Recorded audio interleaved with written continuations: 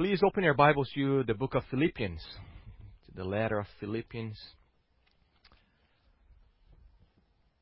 It's a great honor and joy to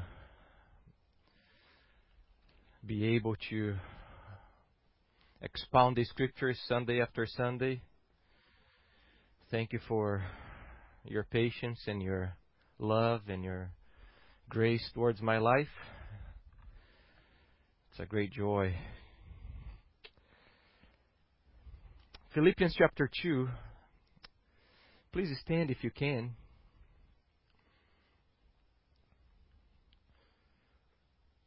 Let's go to chapter 1, starting verse 27, so we can get the flow of thought here. Chapter 1, verse 27. Only let your manner of life be worthy of the gospel of Christ, so that whether I come and see you or am absent, I may hear of you that you are standing firm in one spirit, with one mind, striving side by side for the faith of the gospel, and not frightened in anything by your opponents. This is a clear sign to them of their destruction, but of your salvation, and that from God. For it has been granted to you for the sake of Christ, that you should not only believe in Him, but also suffer for His sake. Engage in the same conflict that you saw that I had, and now hear that I still have.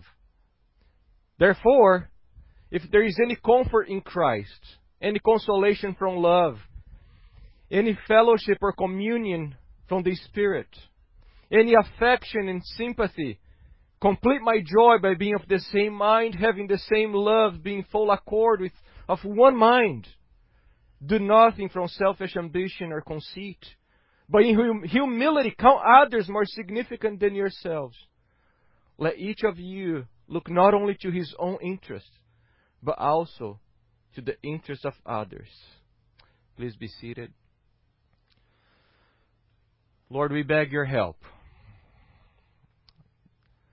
This is the work that no man can do. It's a supernatural work of saving, sanctifying, so help us. Help me to be a faithful slave.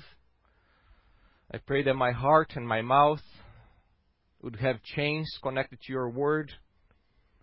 And I pray that the ears of the congregation would be chained to your word also, Lord. Thank you for this wonderful morning. Thank you that we can be together. We also pray for our brothers and sisters all over the U.S. You strengthen your church here in the U.S., we pray. Pray for your church all over the world, in China, Angola, Mozambique, Afghanistan, in Canada, Mexico, Argentina. Lord, we pray that your kingdom would come, that your people would be saved. We also pray for our governors, pray for our president. We pray that you would save him, cause him to fear you. Pray for our governor here in Oregon. We pray that you'd save her. Change her heart. Give her a heart of love towards your kingdom.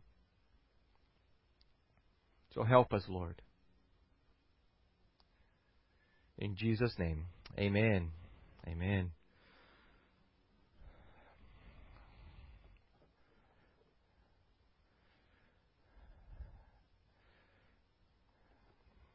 The sun is hitting right here. That's awesome. I'm going to change it just a little bit. Better.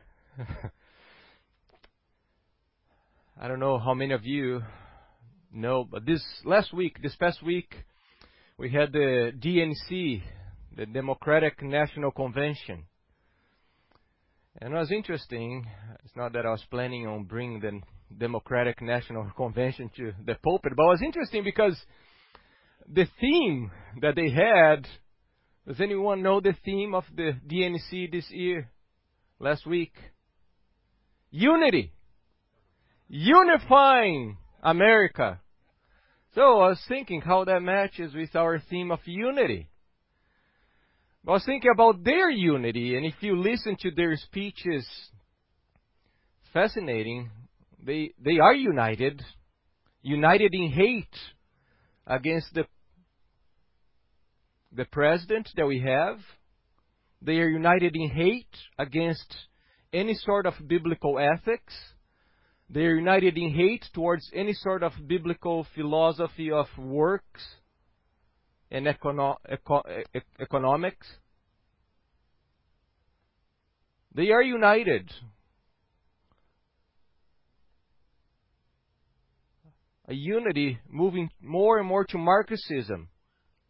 And that's important for us to think through, because many liberal theologians will say that socialism is the first step to communism, but communism is actually biblical. And they unites people. And often they go to the book of Acts trying to show that. And it's important for us to think through and go and read the passage in Acts that they often quote. So Acts chapter 2, verses 41 through 45. Listen or read, because it's very important. Luke says, "So those who receive His word," remember, the Lord must open your heart. We're going to see with Lydia. They're being saved. They receive His word. What is next? They're baptized. And then after they were baptized, what happened? They're added to the church membership. Salvation, baptism, church membership. And they, Christians, baptized, belonging to a church, devoted themselves to the apostles' teaching and the fellowship, to the breaking of bread and the prayers. And awe came upon every soul, and many wonders and signs were being done through the apostles. And all who believed, who is the all here? All who believed were together, united. And they had all things in common. You see the communism, common, sharing. That's the picture that they come to this passage to tell you. But they completely ignore the context. And look what they were doing. And they were selling their possessions and belongings. It's not that the government came and took over their possessions and said, no, what's yours is mine now. No, they're saying what's mine is actually yours.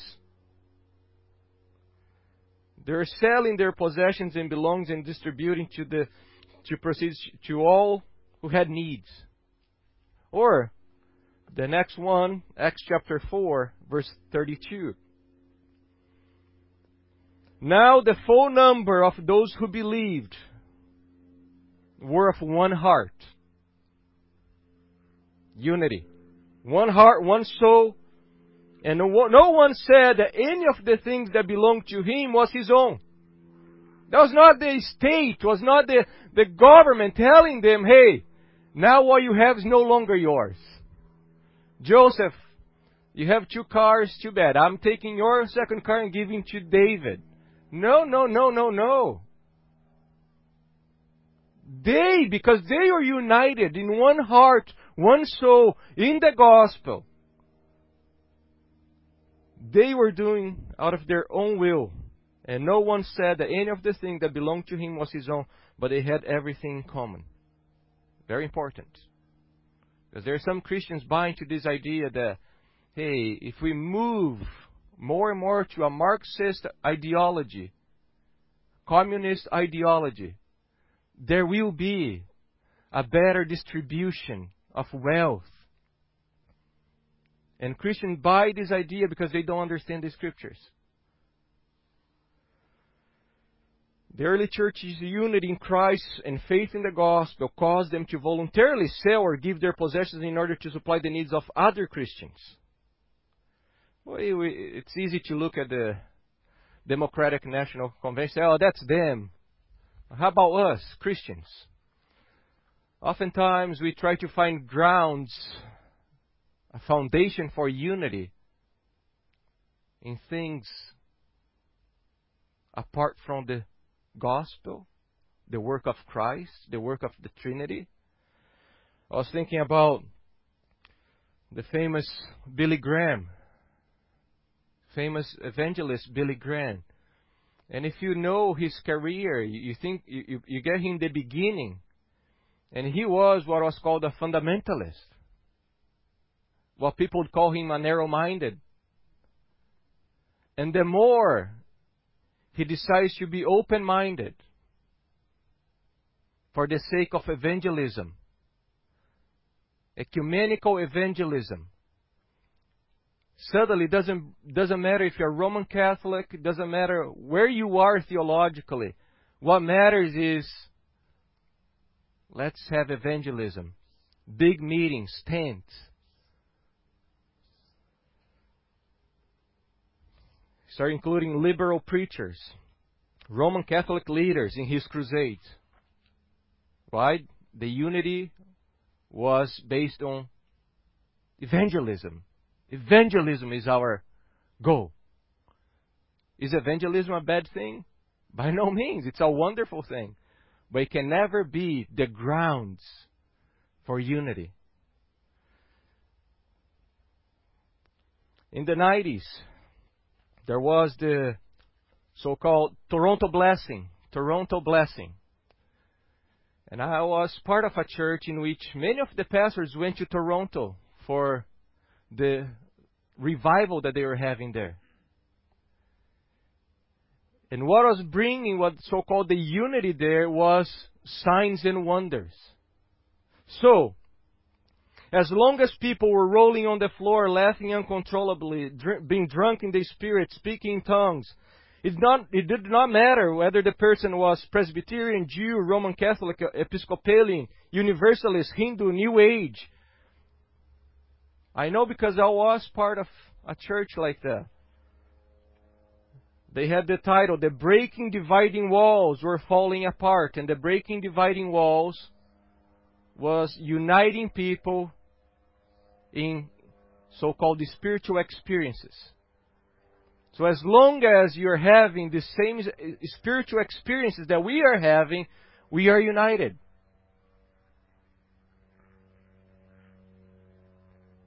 How about us today?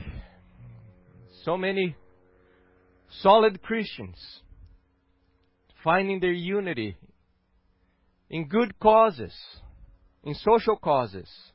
So for example, abortion.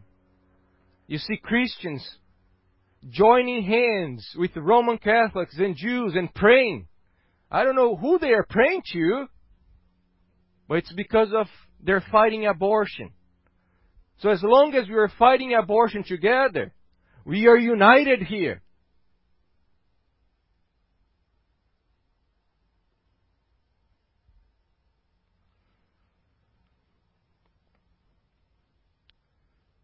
Many social issues, feeding the poor, racism. All these things cannot and will not serve as the foundation of true biblical unity for the church. These are actually idolatrous attachments to a cause and not an attachment to the triune God. True unity is formed by the work of the triune God alone, revealed in the gospel of Jesus Christ alone, and all other ground is sinking sand. And Paul here in Philippians chapter 2 is giving us the foundation or the grounds for true biblical unity in the church. Last Lord's Day we saw the gravity of unity, how unity is important. Today we're going to be looking at the grounds of unity, the foundation of true unity. So please open your Bibles to Philippians chapter 2. Philippians chapter 2. And just a note. When Paul wrote this letter, if we had access to the original manuscript, there were no chapters and verses. And chapter and verses can be very helpful for us to find a passage. Have you noticed when the New Testament is quoting the Old Testament, they never say chapter and verse. Somewhere it's written, or the prophet Isaiah says. So It's a more recent thing, the chapter and verse. And it's helpful, but sometimes it's actually harmful. Because, for example, we come to Philippians chapter 2, and my Bible has a division. It's as if Paul is starting a new subject here. But actually, Paul is not starting a new subject. He's just flowing the same thought. It's a continuation from chapter 1 in our Bibles, verse 27, until verse 16 of chapter 2. It's one main thought. And we know that because in verse 1, look in your Bibles, the ESV has so. The particle there, I would translate as therefore. So works too, but it shows you that there is a connection of thought here. And what is the connection? The preceding sentences in verses 27 through 30. And when you go through verses 27, starting verse 27, we see that Paul is dealing with the subject of unity in the church. Unity, Hawthorne says, dominates the thinking of the apostle in this section. And we see that because he's dealing with unity outside, dealing with unity in the church, but the threat of destroying the unity from outside forces and from inside forces. It's very important. In verses 27 through 30, he's dealing with the threat from outside to harm the unity of the church. Remember the opponents, opposition from outside. And now he moves to the problem within the church, inside the church. So we can say external opposition, verses 27 through 30, and then internal opposition, trying to destroy the unity of the church. And you know, because persecution, affliction from outside can indeed harm the unity of the church. How? As soon as persecution comes, suffering comes, it's so easy for us to look at our own interests. My family, my safety, my security. Ignoring, forsaking the other brothers and sisters.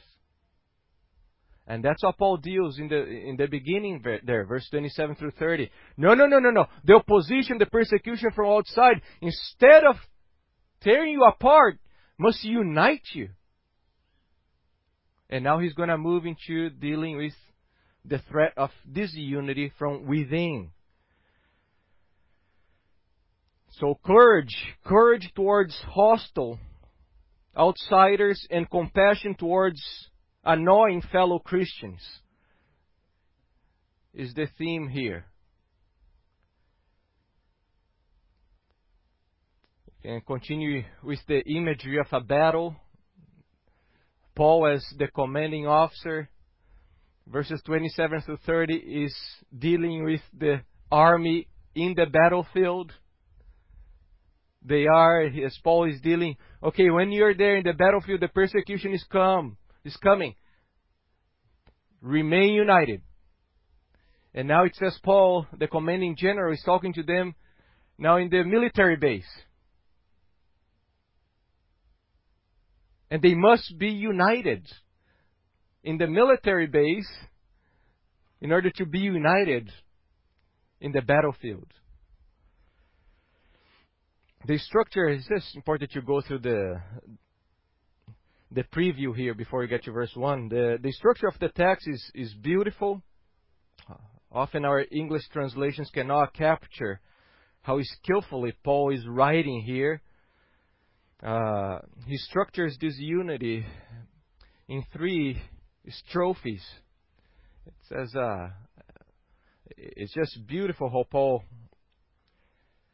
structures this sentence. Very clever, very powerful. The first strophe, Paul, as a talented and skillful writer, used words big in meaning, compacted into brief, verbless phrases, rare words, and words never found anywhere else in the New Testament. He piles clause on top of clause, beginning each clause with the same word. He does all this as if searching for ways that his readers both think and feel deeply about the essential nature of harmony and its necessity within the Christian community. It's just beautiful how Paul is putting these sentences together as if just to capture their minds, capture their hearts about the importance of unity in the church. And the first trophy, that's verse 1. The first trophy there, verse 1 of Philippians chapter 2. Paul is dealing with the foundation or the grounds for biblical unity. I was thinking about what Paul is doing here. As a builder, he knows that he needs to lay the foundation. He's about to come and just build this massive project of calling the whole church to be united. But for this project to be accomplished, he knows that he needs a very strong foundation. Amen? And that's what he's giving. He's giving the foundation, the work of the Trinity in their lives. And the firm foundation is important because storms come. When you least expect, there's a storm coming. And might rip apart the roof, get a window out of your house, get a door out of your house. But as long as the foundation is solid, we can just repair that and keep dwelling there. Amen? So that's what Paul is doing. And we know that happens.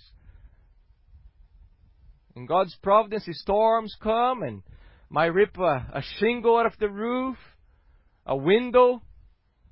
But as long as the foundation is solid, we can just repair that and maintain the unity in the church. So let's go to verse 1. Therefore,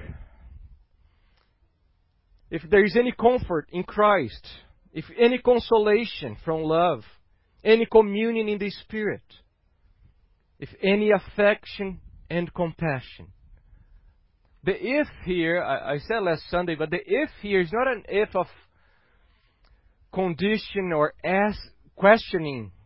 That's very important because often in English when you use the if, it says a condition. If it rains, I cannot come. But this if here is an if of certainty. It's an if of certainty. And we know that because Paul used this in other passages. So one example is in 2 Corinthians 5:17. And the structure in the Greek is very similar to Philippians 2:1. Therefore, if anyone is in Christ, he's a new creation. You can change the if for since, because it's a fact.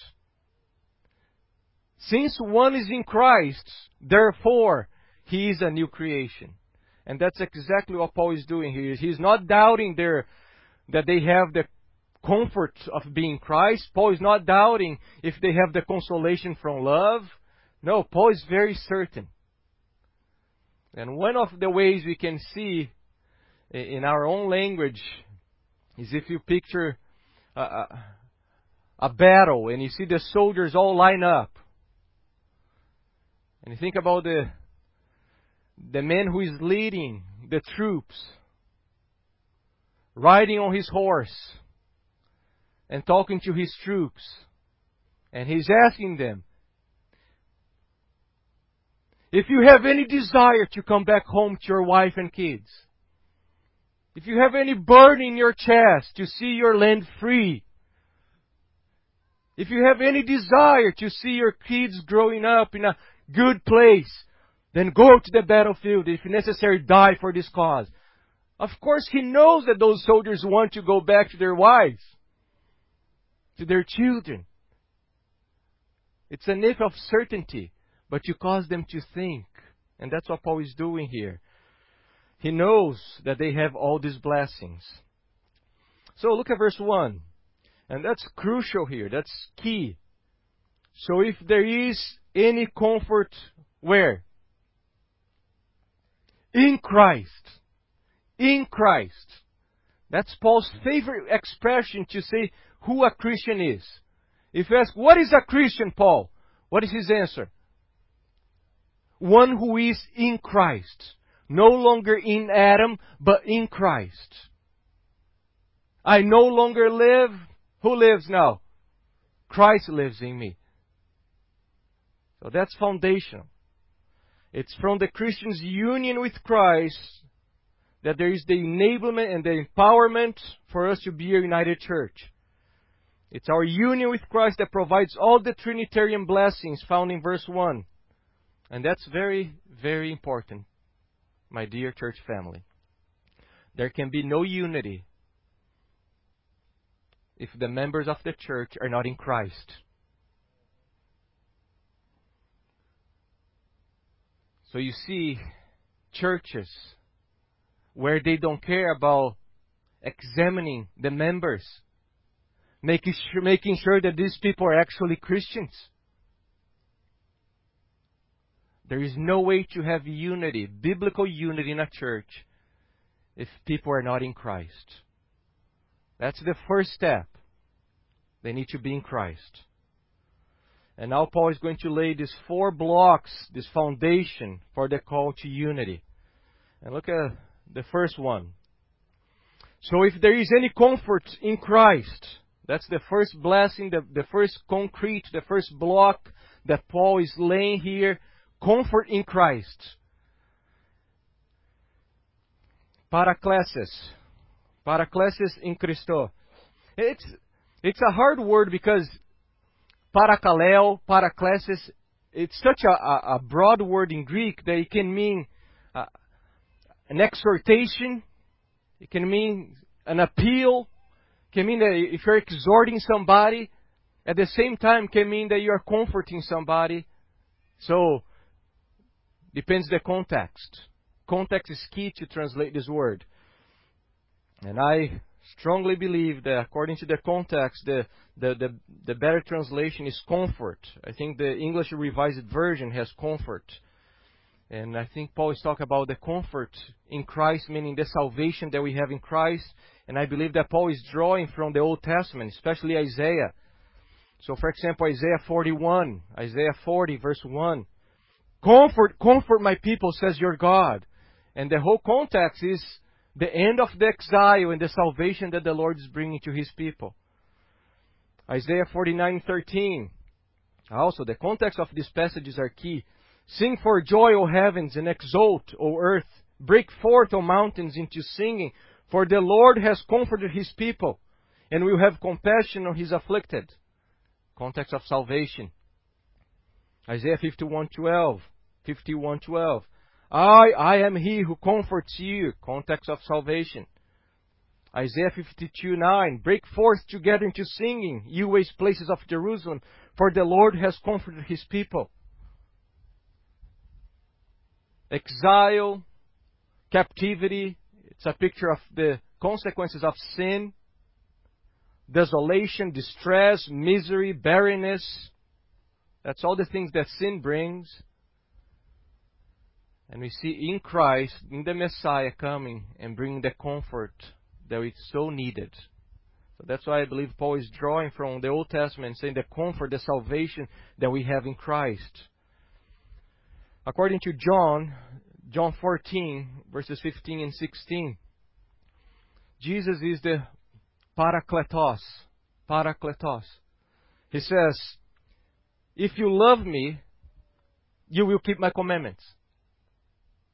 And here also, it's another way of, since you love me, it's a certainty. If you love me, you will keep my commandments.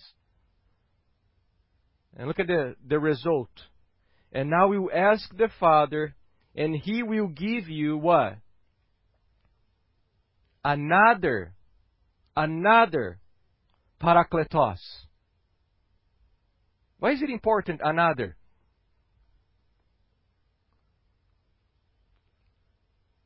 Because Jesus is the one. The Father is a comforter. The Son is a comforter. And the Spirit also. Meaning Jesus is our Parakletos, who comes with paraklesis, with comfort. We often think about comfort as something, when you think about the word comfort, what do you think? What comes into your mind? I need some comforting foods. Right? Just sit down on my couch, relax, eat some ice cream.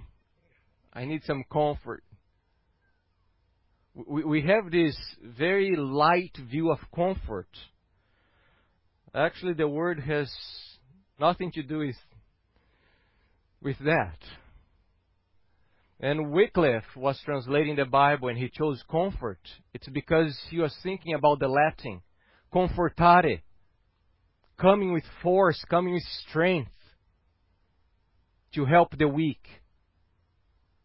That's the meaning of comfort. Sin makes us weak. Sin makes us feeble. Sin makes us incapable of saving ourselves. Because of sin, we cannot walk to Christ on our own. And we need the comfort coming with the strength, with the power of Jesus Himself to unite us to Him and save us. Psalm 23, the Good Shepherd, His staff and His rod do what? They comfort me, rescues me, saves me. So that's what Paul is saying, the comfort, the salvation that we have in Christ. And then he moves on. He says that the consolation from love. It's a very rare word, paramuthion, and was used for someone to come really close to you and speak to you as a friend. That's why I think the word consolation is a good translation here. The word is used to speak by coming close. You have the para, the prefix para, to come along, and then to speak as a close friend. But it's fascinating because Paul here says that this consolation comes from whom? Consolation from love. Who is love? And it's very clear that Paul is dealing with the Trinity here, because he has Christ, love, and then the Spirit. And he takes us to his benediction in 2 Corinthians 13:14. Look at how similar it is. The grace of the Lord Jesus Christ, and the love of God, God the Father, and the fellowship of the Holy Spirit be with you all. And I believe that Paul is doing the same thing here, but he's using love as a synonym for God the Father. The consolation from God the Father, who is love. In 1 John, we read 1 John 3:1. See, behold, what kind of love the Father has given to us, that we should be called children of God, and so we are. That's the consolation. The God who is love came and brought consolation to us. He spoke words. Once you were children of hell, children of my wrath, and now you are my children. I'm your Father. Sin brings sorrow upon sorrow, distress upon distress. Sin brings depression upon depression, disappointment upon disappointment, grief upon grief. But in God the Father, we have received the consolation of love that overcomes all the consequences of sin. The love of God the Father speaking, you are my Son. In Christ Jesus, you are my Son. I'm your God. And when He speaks, He accomplishes. Those are powerful words. We sang how deep the Father's love for us, how vast beyond all measure, that He should give His only Son to make a wretch His treasure. So we saw the comfort in Christ, the consolation from the love of the Father, and now Paul adds the third person of the Trinity.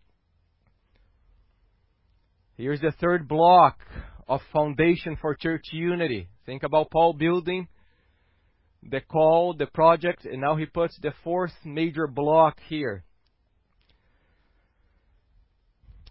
If there is any communion in the Spirit, koinonia pneumatos, The word koinonia speaks of the close association, deep communion that the Spirit of Christ produces in the lives of the members of the church. You think about sin. Because of sin, we had no fellowship with God. Because of sin, our fellowship was actually with darkness. We had communion with darkness. Before the grace of God in saving us, we had a partnership with our flesh. We loved working to serve our own sinful desires. We loved the communion with darkness. Just look at your lives before Christ and after Christ. Before Christ gave you His Holy Spirit to place you in fellowship with Him, and your life now in fellowship with Him. A clear change of allegiance. Before our fellowship, our communion with the Holy Spirit, we had communion with darkness. I had a common union with people who love darkness. That was my life. I had a partnership with the kingdom of darkness. I had a common union with all those who belong to the kingdom of darkness. And when Christ, through His Spirit, changed me, placed me in a fellowship with the Trinity, with His body, everything changed. And now I have a communion with you. And we look at our lives, we are so different.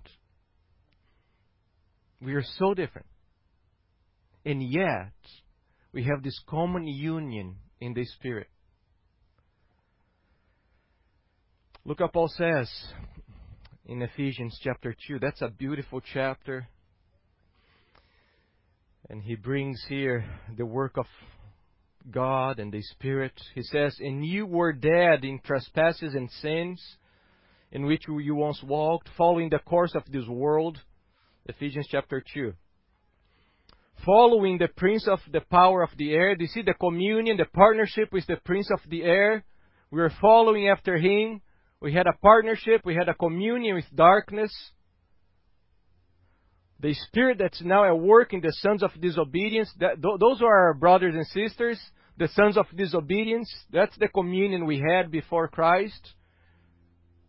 Among whom we all once lived in the passion of our flesh, carrying out the desires of the body and the mind, and were by nature children of wrath, like the rest of mankind.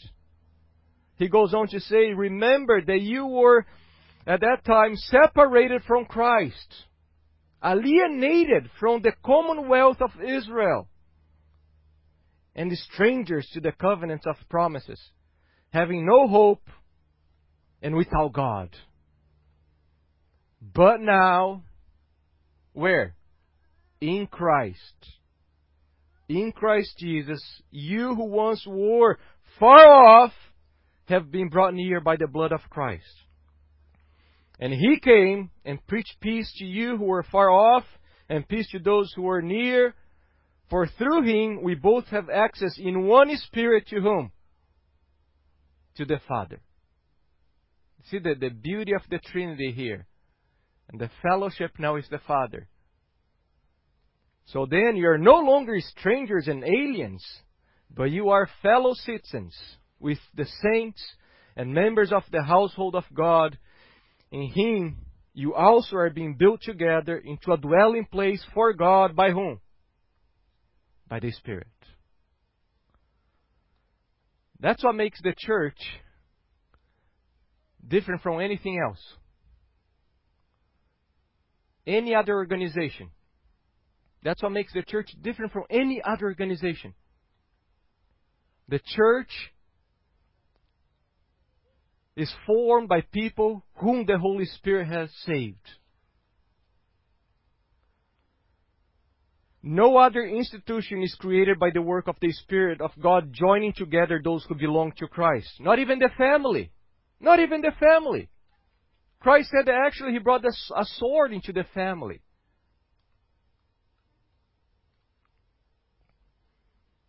There are many clubs and associations. Amen? There are many clubs and associations. You can have a Costco membership. You can have a gym membership. You can have a gun club. Yeah. You can have so many types of clubs and associations. But nothing comes close to the church. Think about the Holy Spirit here, the fellowship of the Spirit, the bond of divine personhood and love and communion that joins the Father and the Son. Who joins the Father and the Son? The Spirit.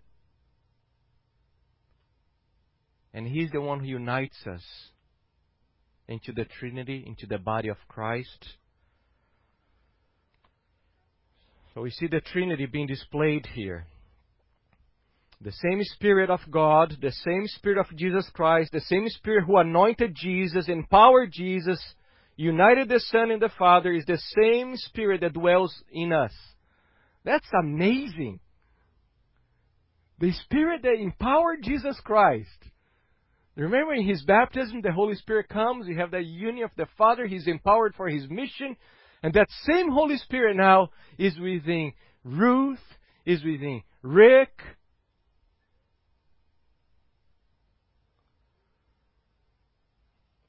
The members of the church have the same Spirit of Christ. The exalted Jesus gave to each one of His sheep His Holy Spirit to dwell in each one of them. Nobody is better than the other. All the sheep, they all have the same Spirit of Christ. So you see here the three blessings of the Trinity. The three blessings of the Trinity. But Paul now adds one more to the triad. It's like he has a triad plus one. And it's interesting how he works here, because he says, if any affection and compassion.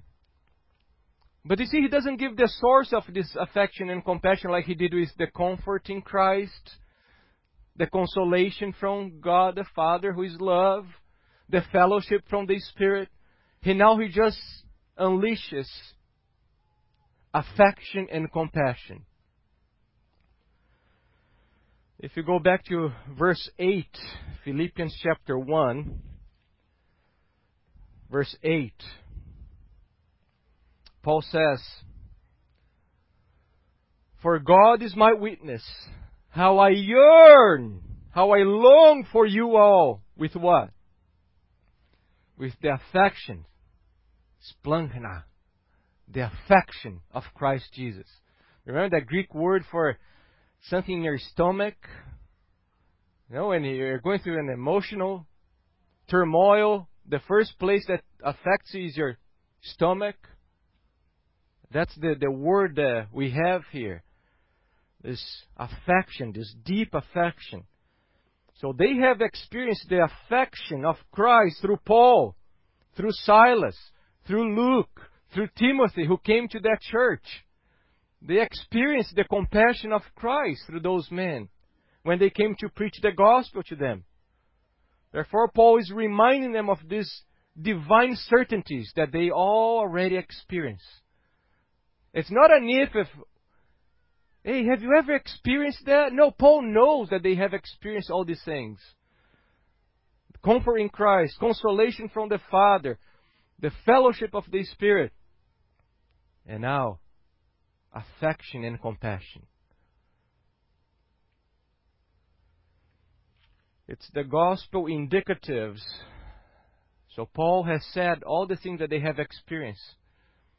And now, in verse 2, Paul drops his major request. He laid the foundation, solid foundation, the work of the Trinity in their lives, and now he can build his petition, his request. And what is his request? Be united for God's sake.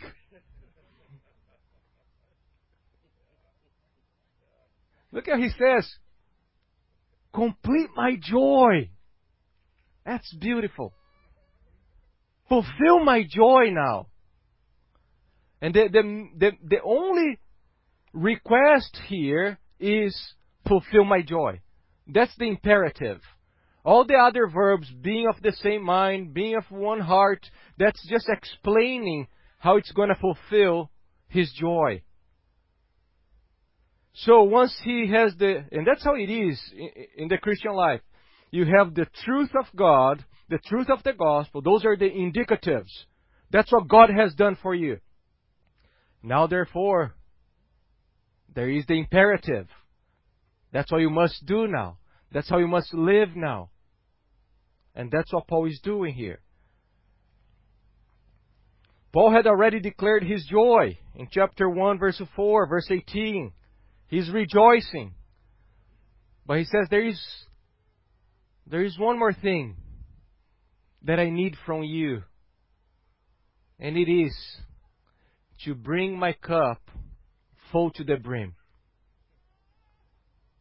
That's what I want. Just cause to overflow a little bit. You know when you buy a milkshake and they fill your cup, but there is still like some space there, and you notice that there is some left over in the blender. I know you're laughing. You know exactly what I'm talking about. And you say, hey, that's exactly what Paul is saying here. You are my crown, my joy. I'm rejoicing. But here, it's not fully completed, my joy. I need you guys to be united. That's what Paul is doing.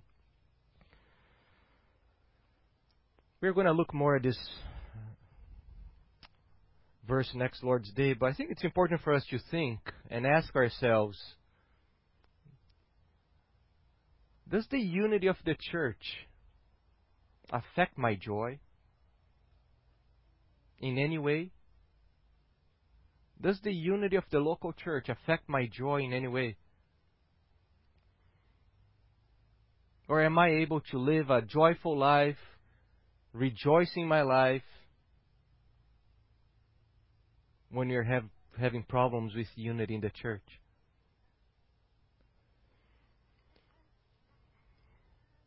So here's the genius of Paul. That's what Paul is doing here.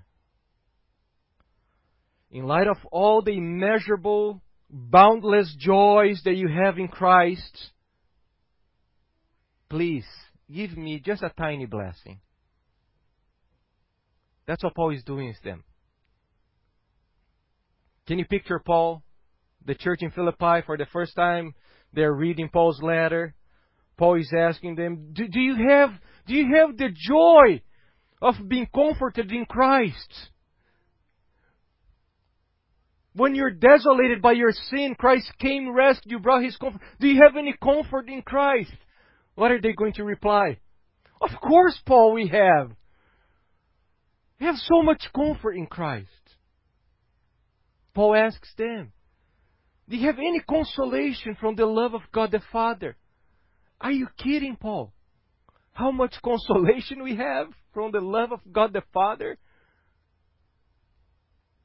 How about the communion from the Holy Spirit? Do you have any communion from the Holy Spirit?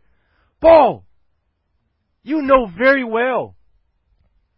When the Holy Spirit came, He broke our communion with the world, and now we have this beautiful communion with the Holy Spirit, the Spirit of Christ.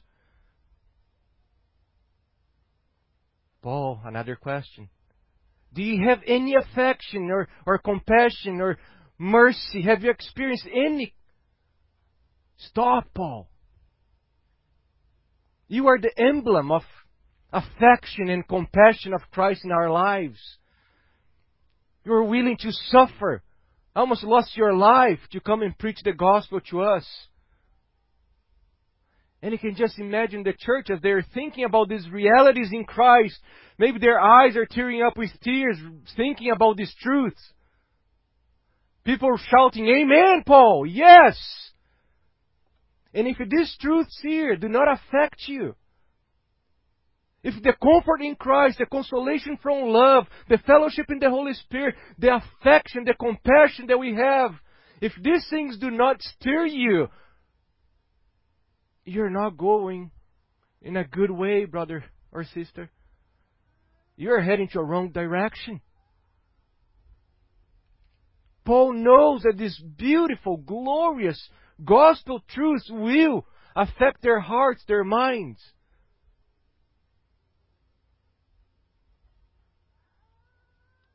So Paul says, as they are shouting, Amen, yes we have. We have the comfort in Christ, Paul.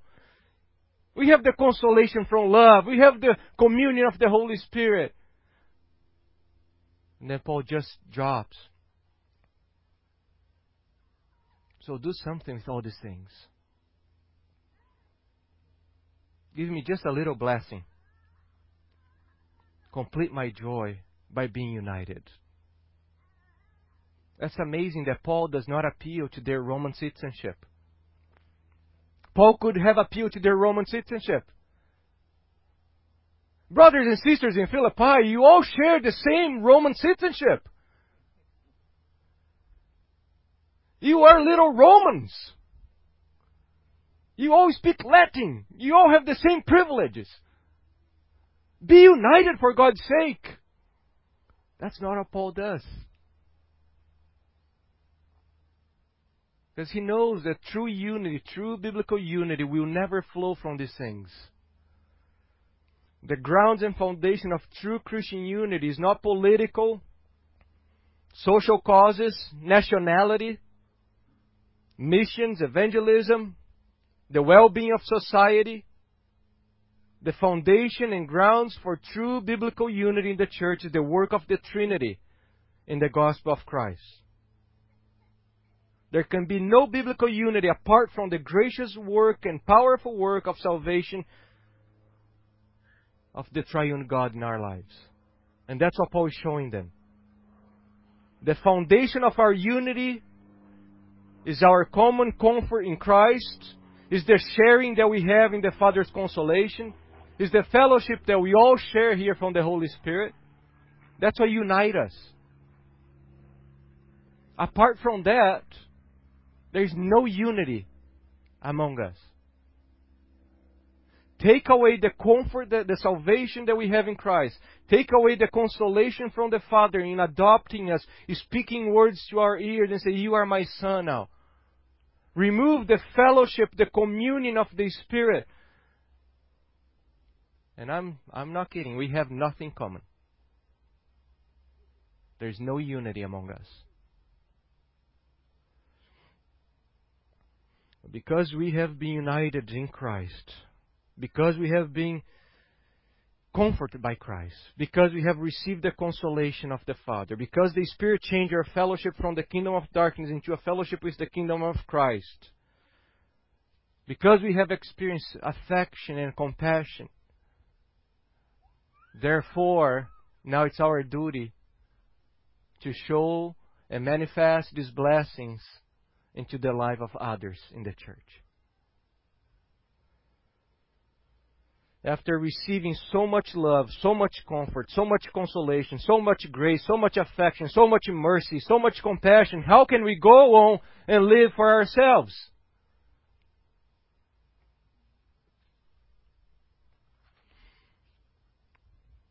And notice the words that Paul uses here it's all relational words. Comfort. You cannot comfort a tree. You cannot comfort your car. It's relational words. Consolation, communion, affection, compassion. Why?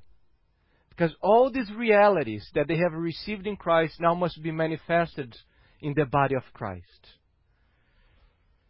So we can just go back really quickly and just think what Paul is doing here and apply in our lives. Therefore, if there is any comfort in Christ, any,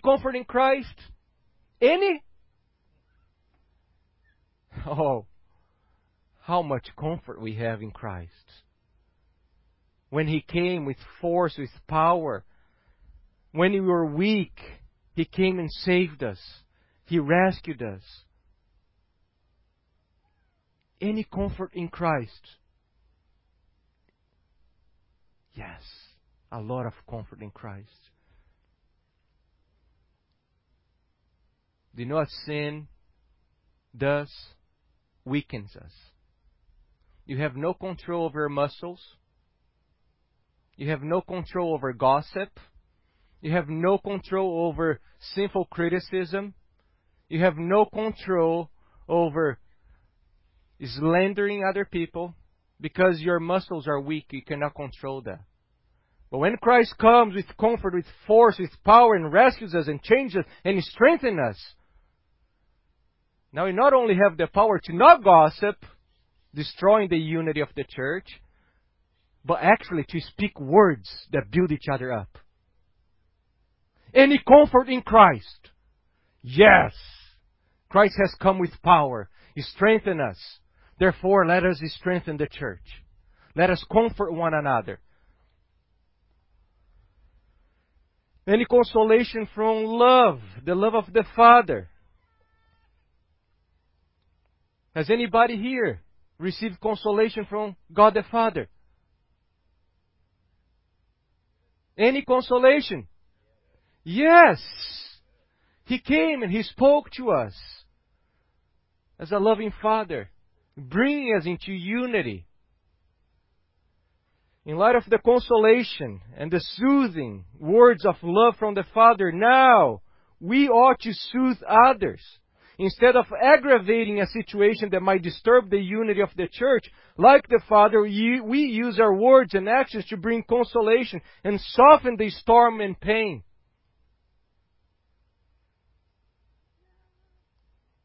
Any fellowship from the Spirit.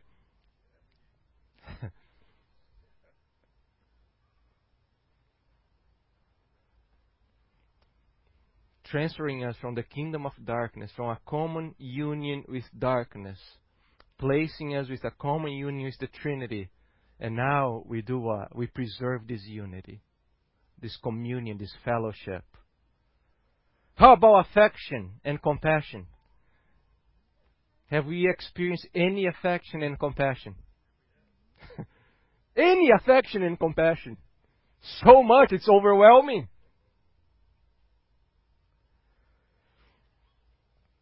Now it's our duty to give back the affection and compassion that we have received. It's interesting that Paul used the same word, the same two words together in Colossians 3. That's the only other place where we find Paul using the same two words together. Colossians 3, verses 12 through 15. Look what Paul says. Put on then, dress yourselves as God's chosen ones, holy and beloved. Look at the first two garments that we must wear. Affection and compassion. That's the two words that Paul used in Philippians. Kindness, humility, meekness, patience, bearing with one another. And if one has a complaint against another, forgiving each other.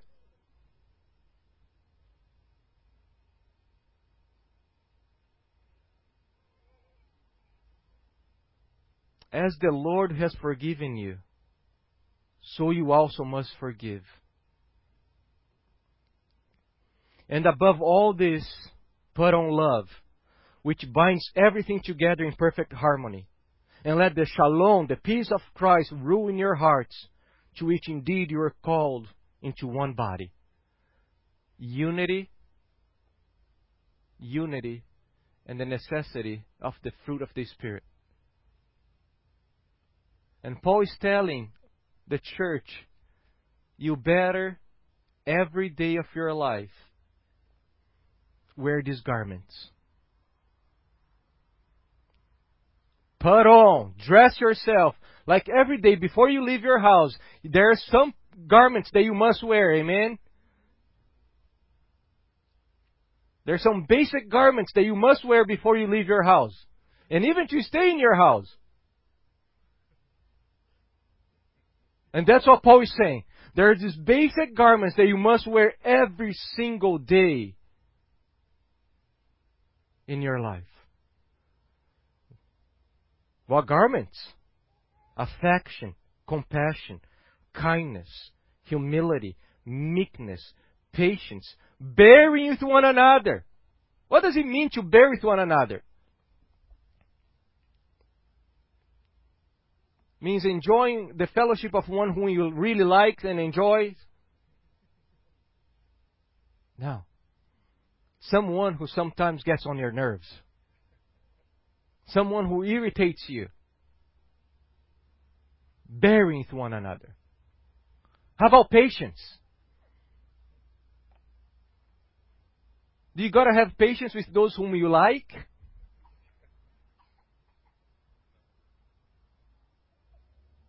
Forgiveness. Forgiving one another. There can be no life of unity in the church if these garments are not worn every single day, brothers and sisters. We have seen over and over again a repetition. I have seen other churches here. People stop wearing these garments. And suddenly, they forget to put on love. They forget to put forgiveness. And they come to you with a massive book of faults and problems and sins that you have never heard before.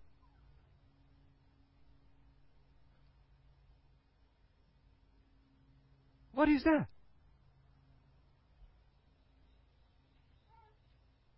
You forsook your garments.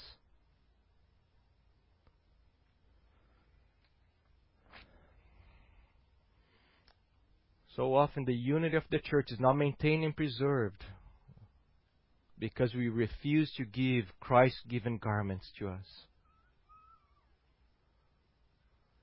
So, here is the foundation for true biblical unity. What is the foundation of true biblical unity in the church? The work of the Trinity. The work of the triune God in the gospel of Christ. There can be no unity in the church if we are not agreed and we are not part of this beautiful work of the Trinity in bringing all things into unity in Christ Jesus. And that's why, brothers and sisters, you can go south, you can go to Argentina, Patagonia, you can go to Europe, you can go to Asia, and yet have communion with Christians in those places. Do you know why? Because of the work of the Trinity in their lives. That's the only reason. You can go to a church, underground China. You might not understand most of what people are saying, and yet your heart is deeply united with those people. Why? Because of the Trinity. So those are the grounds of true biblical unity. Next Lord Day, Lord willing, we're going to be looking at the nature of unity. We saw the gravity, how important it is, the foundation, the ground. And next Lord Day, Paul is going to tell us the nature of unity, what unity looks like in the church. So Lord, we thank you. We thank you for your love and your care. O triune God, we praise you. We give you all the glory. We ask you to help us. Help us to walk in unity. Help us to reflect the beauty of the gospel. Lord, help us, Holy Spirit. Help us to preserve, to maintain the unity of your body in the chains of peace. Help us every day, Lord, to put on, to dress up garments of compassion. Help us to have compassion for one another, affection for one another. Help our hearts, our stomachs to have pain because of our brothers and sisters, because of the great compassion, great affection that we have towards one another. Help this church to be daily dressed with these garments, Lord. In Jesus' name, amen. Amen.